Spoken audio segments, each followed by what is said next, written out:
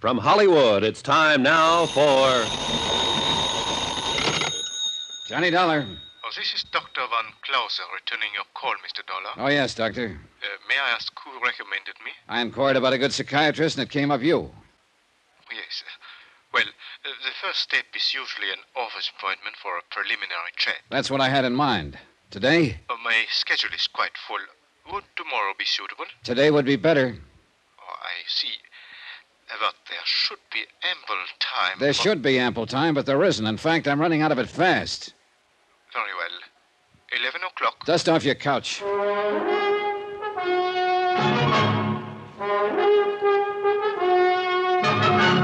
Tonight and every weekday night, Bob Bailey in the transcribed adventures of the man with the action-packed expense account, America's fabulous freelance insurance investigator. Yours truly, Johnny Dollar.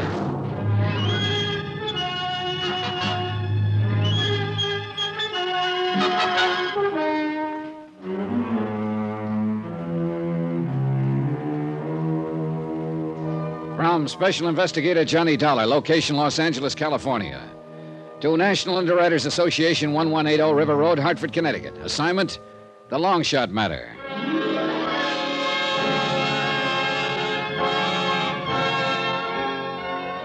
Johnny Dollar, hypochondriac, complete with assorted medical advisors. I needed one of them before I even got down to the lobby of my hotel. It was the house medic, that's item 5, $5, who'd patched me up yesterday after a thug had worked me over in the hotel garage. Now came checkup time, and the doctor was a fusser, and he disapproved of me. Hold still now, hold still. Yeah, but that's my head you're digging into. I wouldn't have to if somebody else hadn't split it open. There. Hey. Well, looks a little better. Yeah, well, don't sound so enthusiastic. Walking into a wall. It's the best I could think of at the moment. Likely story. Hold still now. I want to redress that wound on the other side. Hold still. Temper. Funny, he was working on the outside of my head, but it was the inside that ached most. There were reasons, lots of them. Like the murder of a sick old woman the same day I'd arrived, and the anonymous note that had warned of it. Like the victim's husband and an ex-convict accusing each other of committing the crime. It was a rough one, real rough, because the picture kept changing from minute to minute, and my company was on the hook for $100,000. At 11 o'clock, I sat across the desk from Dr. Hans Van Clauser, psychiatrist, in his Beverly Hills office. He was small, spectacled, and charmingly Viennese. More important, he was the analyst who was treating Eric Palmquist, the murdered woman's son. Now, Mr. Dollar. Afraid I owe you an apology, Doctor. I deceived you a little bit. I'm not exactly here as a patient. Oh, everyone finds it difficult to begin, Mr. Dollar. Suppose we hear some of the medical history first. I tell you, we're off on the wrong foot, Doctor, and it's my fault. Here, take a look at these, my credentials. I see, then you're hardly here as a patient. About a patient, let's say. My dear Mr. Dollar, I think you know very well that I can reveal nothing which is told to me in this room. I know that. Then the purpose of this visit? I just want answers from a competent authority about a certain illness. I won't bring personalities into it. It's important, Doctor. And the particular illness? Something called circulatory lability. You know that it's a form of extremely provoked hypertension? Yeah, that much I do. Hypertension is the result of anxieties. The anxieties may be real or fancied, but the hypertension is very genuine indeed and very dangerous. Dangerous to the extent that a man could turn to violence, maybe kill? If sufficiently aroused, yes, it has happened. I see. Thank you. Thank you very much. Item 7, 10 cents, recklessly squandered on a phone call to my hotel to check for messages. There was one. Lieutenant Berry of the L.A. Police Department would like to see me at my convenience. Would I? I would. You get practically nowhere ignoring police lieutenants. He stared at the bandage on my head and my assorted cuts and bruises, and his opening line was quite inspired. Oh, what happened to you? Somebody was pretty fast with a gun barrel last night. Where'd it happen? Garage under my hotel. It seems he didn't like my being in town. You got a look at him? Enough. Want to go through the mug book? No, I'll catch up with him someday. Besides, whoever was paying him is the interesting one. Have it your own way. Well, now, you didn't call me all the way down here for laughs, Lieutenant. Anything special on your mind? Lonnie Miller. The guy we got sitting in cell number 8A, the prowler who shot Mrs. Palmquist. So Dr. Palmquist insists. He isn't the only one, Johnny. Not anymore. What? Yeah. We finally traced the murder weapon. It was bought at a pawn shop in Burbank. The pawnbroker positively identified a mugshot of the buyer, Lonnie Miller.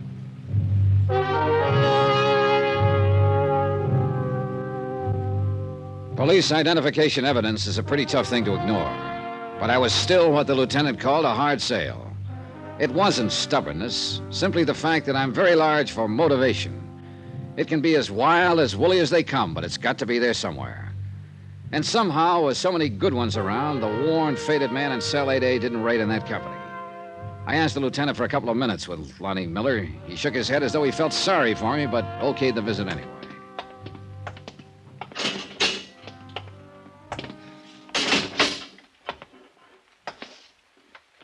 Miller? You're angry about something, Mr. Dollar. I can tell. It's in your face. Yeah. About a story you told me the other day. About Dr. Palmquist giving you a lift, keeping you around town, then using you as a patsy so he could kill his wife. You want to change any of it? You asking if I lied, mister? Is that it? That's it. It's figured to be like this sooner or later. Goodbye, mister. Come on, Miller, talk to me. Lie? Think I'd lie to the only man who even looked like he believed me? You still haven't answered. Mister, don't you think I know I haven't got a chance? That I'm dead? I don't even care anymore. But I didn't lie. Not one word. A Burbank pawnbroker says you did. Says you bought the murder gun from him. I've never even been in Burbank, I swear to you. How could I have bought the gun? He identified a picture of you. Says you showed your driver's license as identification. Where is your license, Miller? In my wallet, downstairs. They took everything when they booked me. Mr. Dollar? Tell it to me all over again, Miller, from the minute Dr. Palmquist gave you the lift, step by step, every single detail. Tell it to me.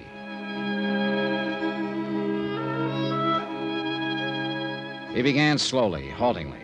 The words just kind of fell out of his mouth in a tired, hopeless fashion. It was the same story he told so many times now. I had reason for making him go through it, some small, hazy idea that was tugging at the back of my brain, jagged, undeveloped, but an idea. When I left the cell, I had Miller's permission to look in his wallet. The police custodian showed it to me 5 minutes after that. The license wasn't there. Expense account item 8, 10 cents, an L.A. newspaper, 3 days old. One which played up the Palmquist killing big, contained pictures of both Dr. Palmquist, grieving husband, and Lonnie Miller, suspected killer. Purpose? To be used in backtracking. The drive down to Long Beach could have been pleasant. Sun, ocean, a relaxing type day, but not for me. Not with what was going on inside my head. Even the soft breeze coming in off the Pacific couldn't sweep the pieces together for me. Sure, for a few seconds, everything would make sense. Then, a moment later, some small fact would make the whole theory collapse. I knew one thing, though. If this whole deal was a frame, it was a great one, a work of art, something to be admired, provided your name was neither Lonnie Miller or National Underwriters.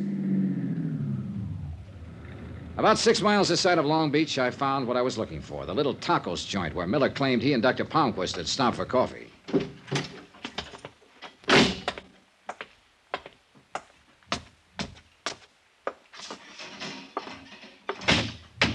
Hola, amigo. You like some tacos? Sure. Sit down. It won't be a minute. Owner around? You're looking at him, amigo. Irving Gonzalez, owner. Irving? Sure. I had it changed. Nobody could pronounce Plutarco Gonzalez. I see your point. It doesn't pay to make problems for your customers in business. Yeah. When are you going to work up to asking the questions, amigo? What? I can make tacos blindfolded, and I can tell a cop the same way. Well, you're not too far wrong. Want to take a look at this newspaper? Either of these men ever been in here? And Dr. Victor Palmquist and Lonnie Miller. Oh, I read about that killing. Very interesting. Yeah. Well, what about it, Irving? What about what? These men, have they ever been in here, alone, together, any time? Yes, I mean, they look kind of familiar, but maybe it's only because I see them in the papers. You know, That the best you can do?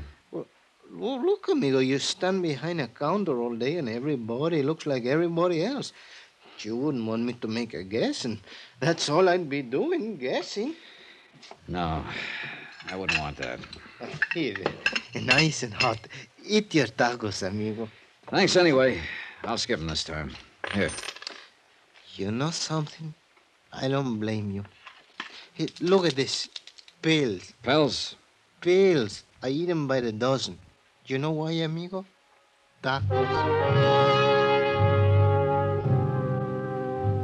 There's this about the racket. You try, you strike out, you can't waste time thinking about it. You get on to the next step. The step? Laura Considine, Dr. Palmquist's lovely alibi the night of his wife's death.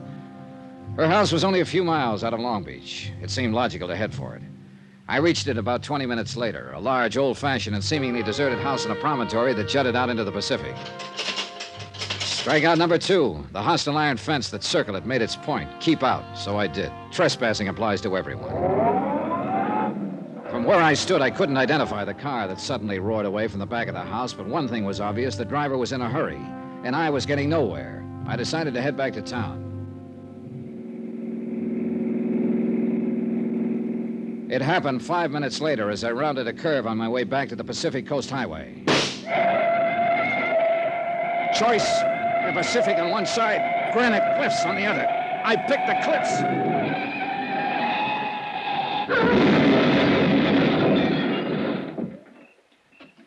Funny what your mind does at moments like that.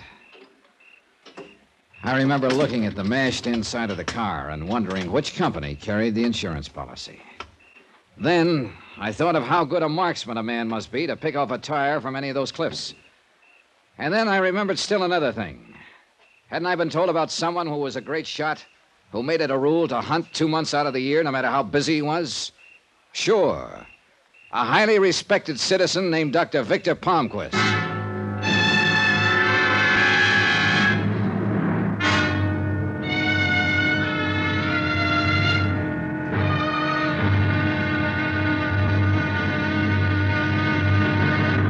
Now, here's our star to tell you about the final exciting episode of this week's story. Tomorrow, you want to hide something? Put it in plain view. Only don't go overboard on the system if you're hiding a murder. Join us, won't you? Yours truly, Johnny Dollar.